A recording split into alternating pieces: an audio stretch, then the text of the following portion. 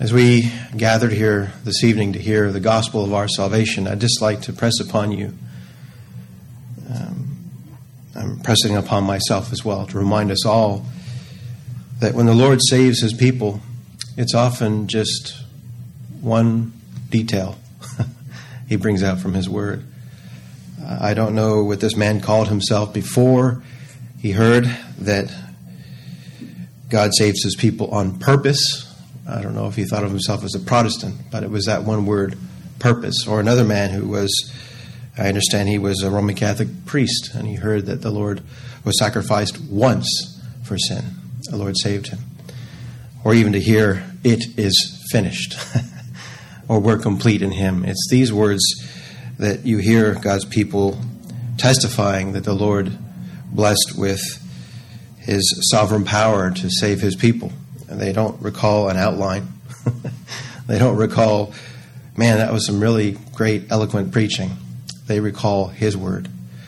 And I pray that as you're listening to the message from his word, that he'll be pleased to just take a portion of it and bless it to the comfort of his people, or indeed the salvation of his people, someone who's not heard before. Now, it's been about a month since we've last looked at the book of Numbers.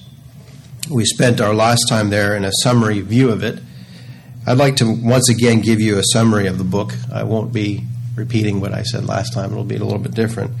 To give you more of a narrative, a summary of the book of Numbers. Before we look at three things that I want to show you in the first chapter.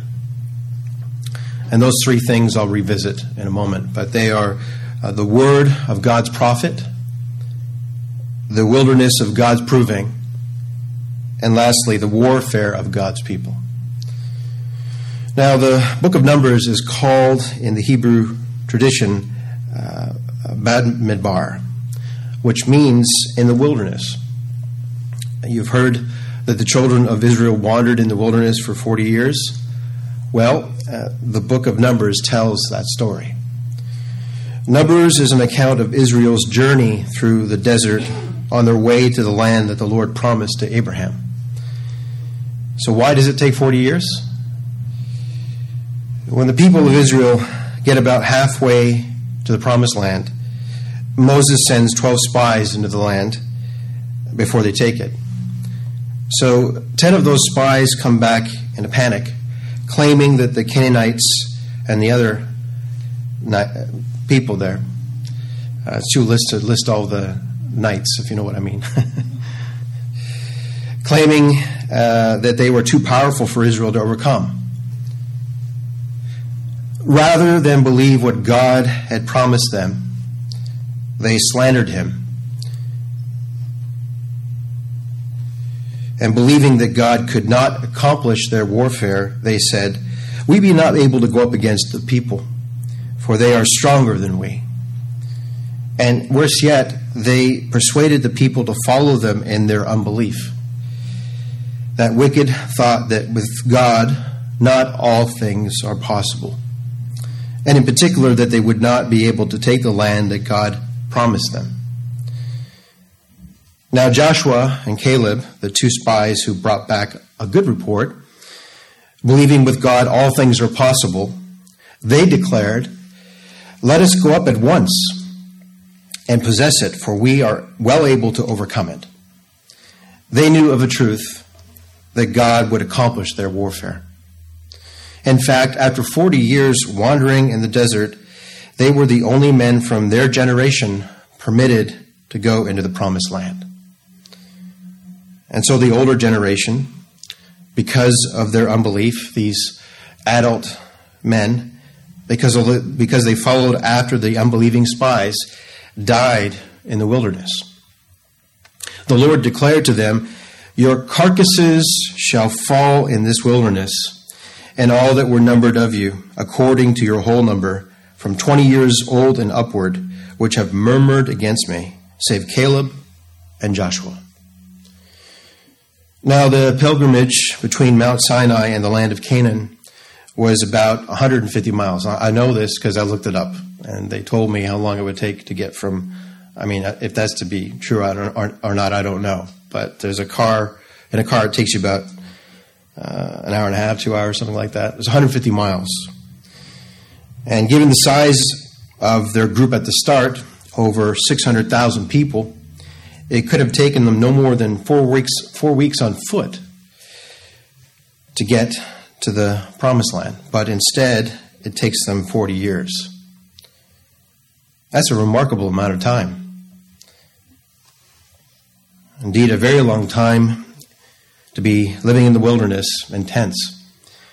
But let's remember why the Lord had them to wander for so long and the purpose of their journey. We read in Deuteronomy, "The Lord thy God led thee these 40 years in the wilderness to humble thee and to prove thee, to know what was in thine heart." The book of Numbers can be divided up into 5 parts. 3 different wilderness locations separated by the 2 journeys that join them all together. So the first part of the book, we find them in the wilderness. That is, we find Israel in the wilderness at Mount Sinai. Then in the second part, we see them journey towards a region called Paran. And many things happen there in the wilderness of Paran. Then in the fourth part of Numbers is Israel's journey to Moab. And then the book of Numbers ends with a large part of its portion recording their time in the wilderness of Moab across the River Jordan, just outside the Promised Land. So let's begin with the first part. And then this is just a long introduction, a long summary. We'll get to those 3 points I said at the outset. But I think it's good for us to have the whole book fixed in our mind. If you remember, Israel came here right after their exodus from Egypt, that is to Mount Sinai. It's where the Lord made a covenant with Moses and the people. It's where they received the 10 Commandments, where they built the tabernacle. And they've been there for 1 full year. And we see here that the Lord has commanded them to take a census to number the people as they prepare to leave. God's word tells us that he is not the author of confusion, but of peace. And so we read here, the Lord spake to Moses as to how they were to organize themselves in the camp, how that his presence would be in the tabernacle, and how the tribe of Levi and the priests would surround the tabernacle, then the rest of the tribes around them. And they are told that when the cloud of God's presence moves on, they are to pack up and journey with it. The Ark of the Covenant carried by the Levites is in front, then the tribe of Judah, and so on. This order was also a symbol of how God's holy presence leads and guides God's people. So we begin the second part of this book as they leave the Sinai wilderness and journey up to Paran. God's with them. Everything is organized. Everything is seemingly going to be great, but it's not great. After just 3 days of their journey, they start complaining about their hunger and thirst, and even Moses' brother Aaron and his sister Miriam speak against him in front of everyone. They question Moses' faithfulness for marrying an Ethiopian woman. And the Lord rebuked them all, saying of Moses that he was faithful. Now the third part, the wilderness of Paran, this is where Moses sent the 12 spies to spy out the promised land. Now 2 of the spies come back, encouraged in the Lord, saying, "Let us go up at once and possess it, for we are well able to overcome it. Indeed, for if the Lord be for us, who can be against us?" But the other 10 spies are beyond discouraged. All they can see are the giants of the land, rather than our great God. They don't trust him. And rather than confess God is able, they look only to themselves and unbelievingly say, "We be not able to go up against the people, for they are stronger than we." And so they start a rebellion and try to appoint a new leader who will take them back to Egypt. And so because of their sin of unbelief, manifestly seen in their refusing to go to the promised land, indeed to take the land, the apostle writes of them, "With whom was he grieved 40 years? Was it not with them that had sinned, whose carcasses fell in the wilderness? And to whom sware he that they should not enter into his rest, but to them that believed not?" So we see, and this is a conclusion that the Apostle Paul makes in the book of Hebrews, so we see that they could not enter in because of unbelief. God gives these reprobates what they want. God tells them plainly that the generation of the unbelieving spies, indeed those that followed in their unbelief, would wander for 40 years and die in the wilderness, and only their children would get to enter the promised land. It serves as a reminder of what the Holy Spirit tells us by his servant, the Apostle Paul, that among the over 600,000 people that made up Israel at that time, they are not all Israel which are of Israel. The Lord declares, "Your carcasses shall fall in this wilderness, and all that were numbered of you, according to your whole number, from 20 years old and upward, which have murmured against me, save Caleb and Joshua." And so this leg of their journey in the wilderness of Paran, that of spying on the land, is a cautionary account of the peril of unbelief. But it gets worse, far worse. In the fourth part of Numbers, as they journey to Moab, Moses suffers the consequences of his own unbelief and unfaithfulness to the Lord's word. The Lord said to Moses, "Speak ye unto the rock before their eyes, and it shall give forth his water." How glorious would have that been? But the Lord rebukes Moses for robbing him of his glory, rebukes him for not sanctifying him before the people. Rather than do all that the Lord commanded, Moses did not speak to the rock, but rather smote the rock twice.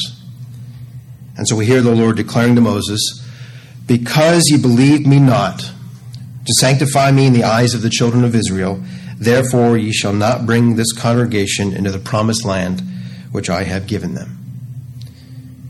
Now you would think that the people of God would have learned by now to stop their murmuring, to stop speaking against the Lord, but no. Sadly, this is the picture of what we are all like by nature. That old man in us, in all of us, really murmuring children that speak against God, our Father. And this time, the Lord sends fiery serpents among the people. Now, what makes all this backbiting, murmuring, and speaking against the Lord compoundedly worse is that through every step of their journey, their faithful Lord and God has been providing for them. He grants forgiveness. He provides them food, water, and this remarkable provision called manna, which translated basically means, "What's that?" But in spite of this, they continue to murmur and speak against the Lord and say they wish they had died in Egypt. They said, "Would God that we had died in the land of Egypt, or would God we had died in this wilderness." If you or I were dealing with such a sorry group of people, we would have given up on them. But praise the Lord, He's not like us, for He is rich in mercy.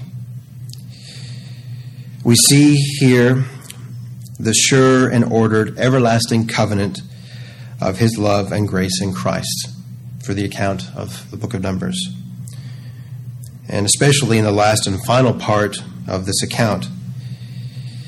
And it's remarkable just how wickedly Israel had dealt with and treated our faithful Lord. So in the last part, we see Israel has just arrived in Moab, and the king of Moab, Balak, is not a little disturbed, but rather he is out of his mind disturbed by the mass of over 600,000 people journeying through his land. And so what does Balak, the king of Moab, do? He hires a pagan sorcerer named Balaam, who had a reputation for being able to bring both curses and blessings on certain people, but for a price.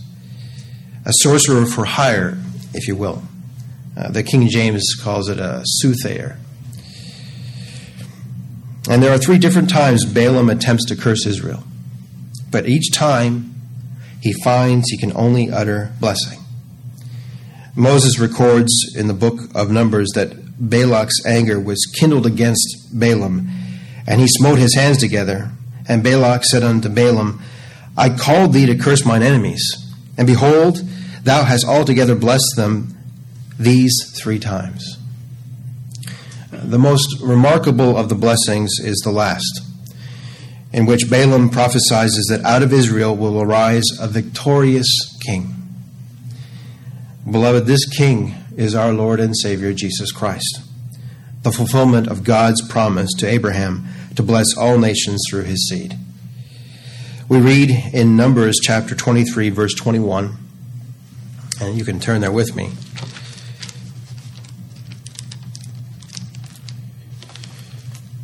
Numbers chapter 23, verse 21.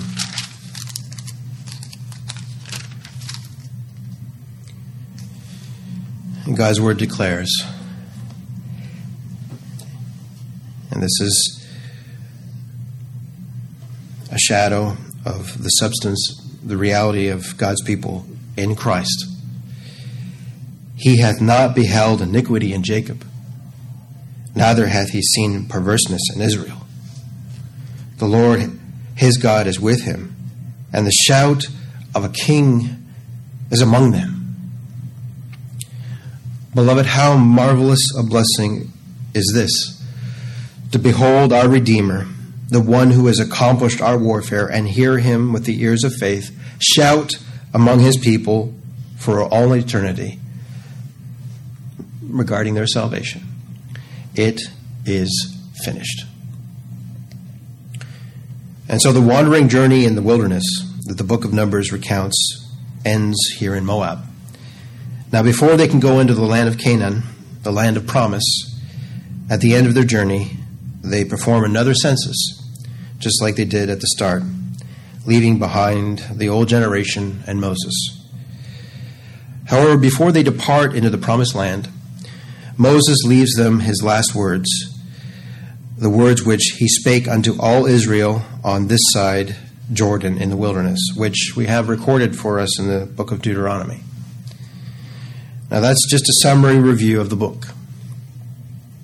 Now, turn with me to chapter 1, the first chapter of Numbers, and we'll look there at a few particulars.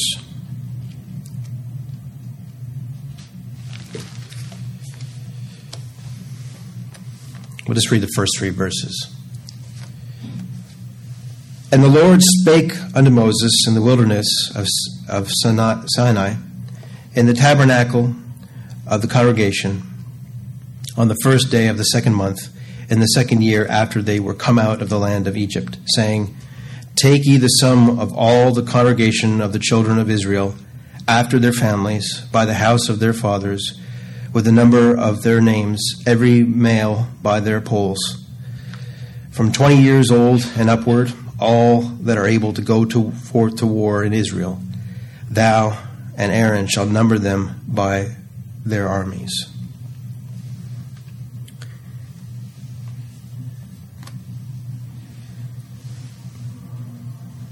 Now, the 3 particulars I'd like to look at this evening are the word of God's prophet, the wilderness of God's proving, and lastly, the warfare of God's people. Once again, as I said at the outset, I shall endeavor to show you in these first 3 verses 3 particulars: the word of God's prophet, the wilderness of God's proving, and lastly, the warfare of God's people. In the first part there, we read, The Lord spake unto Moses. I'd like to look at this portion under our first heading, the word of God's prophet. In the very first verse, we read, "The Lord spake." Beloved, never question it for a moment. What you have in your hands is the perfect, infallible, unerring Word of God. Notice who speaks unto Moses, not men, but the Lord. Beloved, we must not entertain for a moment the thought of bringing this blessed book into our hands and not think of it at once as God's perfect Word. That it is all divine and therefore perfect. Irrespective of all the attacks of infidels and imbeciles, for that matter, the believer rests in Christ, knowing not only that all Scripture is given by inspiration of God, but further that all Scripture gives testimony of Christ. And so God's people are graciously made to know that the Scriptures, all of them, are they which testify of our blessed Lord and Savior. Indeed, we should expect to see much of Christ in the book of Numbers. How so? We have the Lord's very own words on the matter. Do you remember what he said to the unbelieving Pharisees? He declares, "Had you believed Moses, you would have believed me, for he wrote of me." Friend, make sure you know this, that the word of God's prophet is of the Lord. Let's move on to our second heading, the wilderness of God's proving. Now, in the very first part of Numbers, in the first chapter, we find God's people, Israel, in the wilderness at Mount Sinai. In the wilderness. The prophet Isaiah, writing of God's people in Christ, says of them, "The wilderness and the solitary place shall be glad for them." Indeed, the wilderness is a place, having been redeemed out of Egypt, that the people of God may rest in and continue, and in the continued blessing of being saved. Let me see if I can put that another way. It's a mystery for me, but nevertheless it is true. The Lord has saved his people, is saving his people, and one glorious day shall save his people by the merit of his sin-atoning blood and the merit of his perfect righteousness. Beloved, we wait on the Lord, for he shall save us. Now, the purpose of the wilderness, and I speak regarding both the church of the Old Testament and the New, that one church, Jew and Gentile, God's elect. What's the purpose of this wilderness? It can be summed up with one word: prove. Prove. For just as the psalmist says of his sojourn in the wilderness of this world, "Examine me, O Lord, and prove me. Try my reins and my heart." So too all of God's people can join together with their brother and pray with him, "Examine me, O Lord, and prove me. Try my reins and my heart. For thy loving kindness is before mine eyes, and I have walked in thy truth." Of course, this speaks of the believer in Christ. So why must his people journey in the wilderness of this fallen world? The Lord tells us plainly why it is so. Now turn with me to Deuteronomy chapter 2. And look there with me in verse 8. In the latter part, we hear the answer to that very question. I inversed my reference. Chapter 8, verse 2.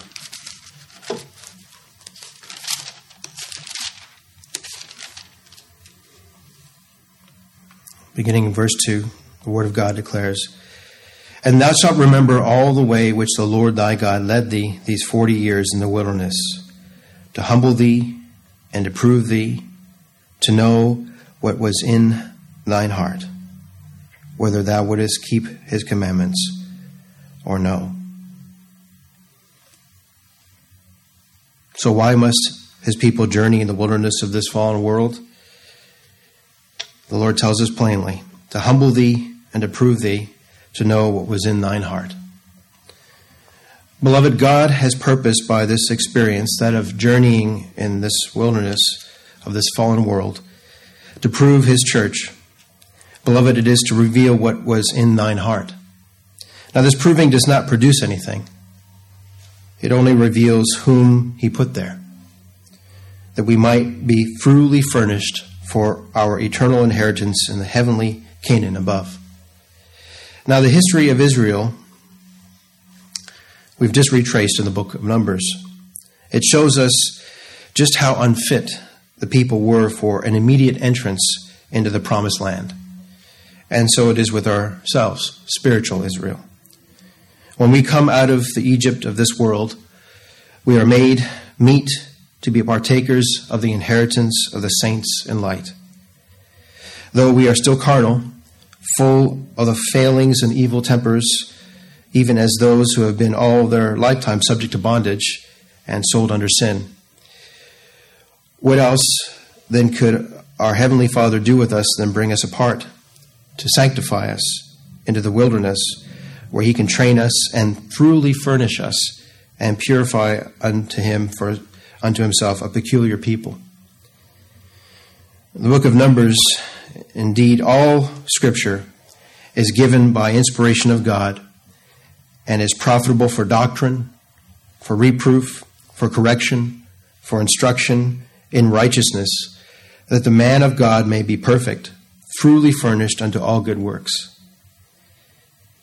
Beloved, when we are slow to respond to this, the purpose, design, indeed discipline of this wilderness journey on his part, he will keep us all the longer in the wilderness and will make our experience of chastening all the more painful and sharper. We may surmise from the sacred record that Israel might have been brought into Canaan less than 2 years after the exodus from Egypt, and that all things were prepared by God for that speedy, happy conclusion on their being proved. But because of unbelief, the people made it manifest that they were utterly unfit for the final blessing. Therefore, their term of wandering was lengthened up to 40 years. How comparable are the circumstances under which that unwelcome sentence of continued exile was passed upon them? How well does their account deserve to be contemplated by the believing sinner, who all too easily allows himself to complain because his earthly life is full of prolonged drudgery and full of painful disappointment. Such a believer feels none of Paul's conflicting desire, whether to depart to be with Christ, which is far better, or to choose a little while longer in the flesh for the good of others. God's people are weary, very weary of the wilderness, and long to fly away to be with the Lord. Now consider this. A believer's impatience and selfishness prove how much he still needs the discipline which is chastening him, the chastening of the Lord, which seems to them so bothersome and needlessly excessive. When a Christian is ready for glory, God takes him to glory. But he loves his children too well to translate their spirits to a realm for which they are not prepared. Think upon it, beloved, how that in eternity the Lord saved you. There was no if about your salvation. But the Lord would have you in time to hear and know by divine revelation a message so much clearer and better than he shall save you, but ever so blessedly has made it known to you that he has saved you. Even so, we look forward to that day when he shall save his people, when he shall say to his heavenly Father, "Behold, I and the children whom thou hast given me, O God." The believer who would attain to that preparation speedily must sincerely submit his will to God's will. He must yield himself up to God's sanctifying, humbling discipline, and must check every hurried word, every hurried way of discontent by such a word as we heard from Job just a moment ago. He knoweth the way that I take, when he hath tried me, I shall come forth as gold.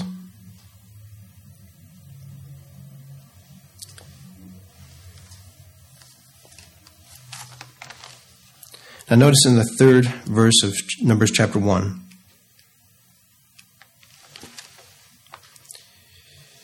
And we'll come to the final heading, which we proposed to navigate this portion at the beginning. The warfare of God's people.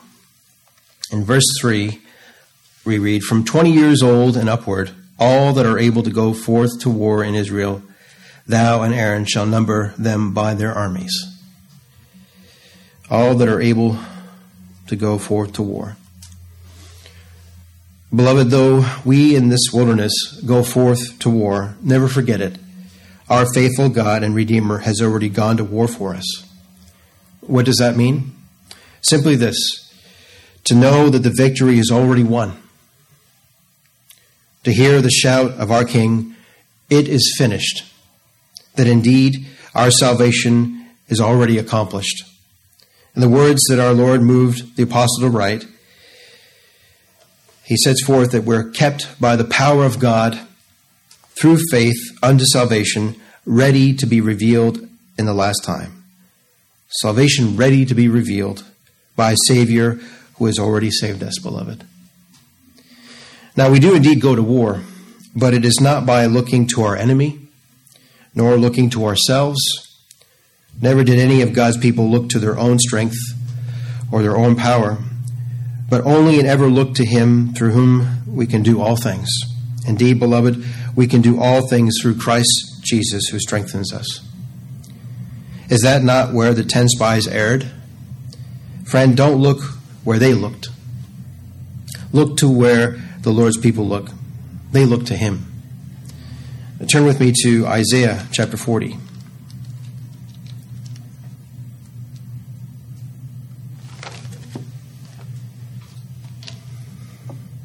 There, verse 1. Comfort ye, my people, saith your God.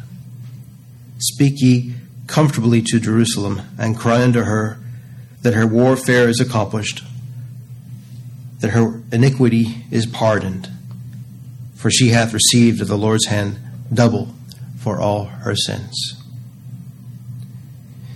Now, I'd like to say a few particulars upon this accomplished warfare.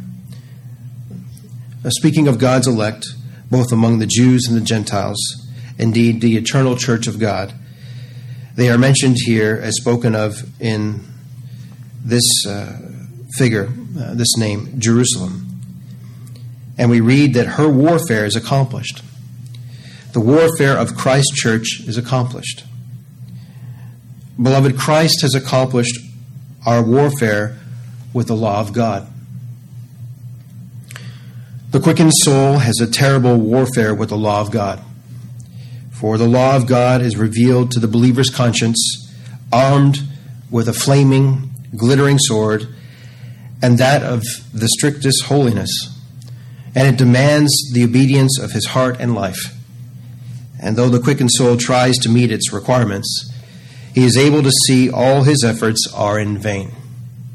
For he knows the law of God requires a perfect obedience. The law lifts up its unbending sword to slay him. It casts curse at him. This is a terrible warfare in every quickened conscience. But when the believing sinner runs to Christ and faints into his arms, he learns at that very moment that his warfare has been accomplished, that his salvation was decreed in eternity, accomplished in time, and made known to him by divine revelation. Beloved, the name of the Lord is a strong tower. The righteous runneth into it and is safe. In Christ, the demands of the law are satisfied, for he was made under the law, bearing its curses, for he was made a curse for us. The glittering sword of God's justice pierced his side, being the substitute of his people. Friend, do you know what it is to have this warfare accomplished? It is to hear not only have all your sins been forgiven, washed in the blood of the Lamb. But further, you are complete in him. For our Heavenly Father hath made him to be sin for us, who knew no sin, that we might be made the righteousness of God in him. Not only is our warfare accomplished with the law of God, but further, with the devil. Beloved, we wrestle not with flesh and blood, but rather quickened souls often have an awful warfare with Satan. For Satan fights against the quickened in two ways. First, by stirring up his corrupt nature. Satan makes his lusts to flame and burn within him in a fearful manner. And second, by accusing him. Satan is the accuser of the brethren. And Satan accuses the quickened sinner in his conscience to try and drive him away from Christ, or to drive him to despair and have him give up all hope of salvation. Beloved, our enemy, the devil, says to us, "Thou art a vile, filthy wretch that is not fit for such a holy and pure Savior. See what raging lusts are in thy heart. Thou wilt never be saved." But when the poor sinner runs into Christ, whether it be the first time or afresh, he finds rest there. His warfare is then accomplished. He sees all the accusations that Satan raised answered in the blood of the Lamb. Indeed, hearing that by it there is therefore now no condemnation. Beloved, by Christ, our warfare is accomplished with the law of God.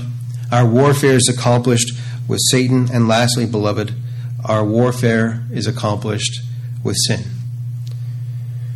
The quickened soul has a terrible warfare with his corruptions. His heart appears just full of raging lusts, all tearing him to pieces. He is driven here and there, but when he comes to Christ, this warfare is accomplished. Indeed, in one sense, the battle is not over, but just begun. But now victory is sure. As we read in the first chapter of Numbers, indeed, in Christ, we are able to go forth to war, knowing that the victory is sure. For God in us, beloved, greater is he that is for him than all that can be against him.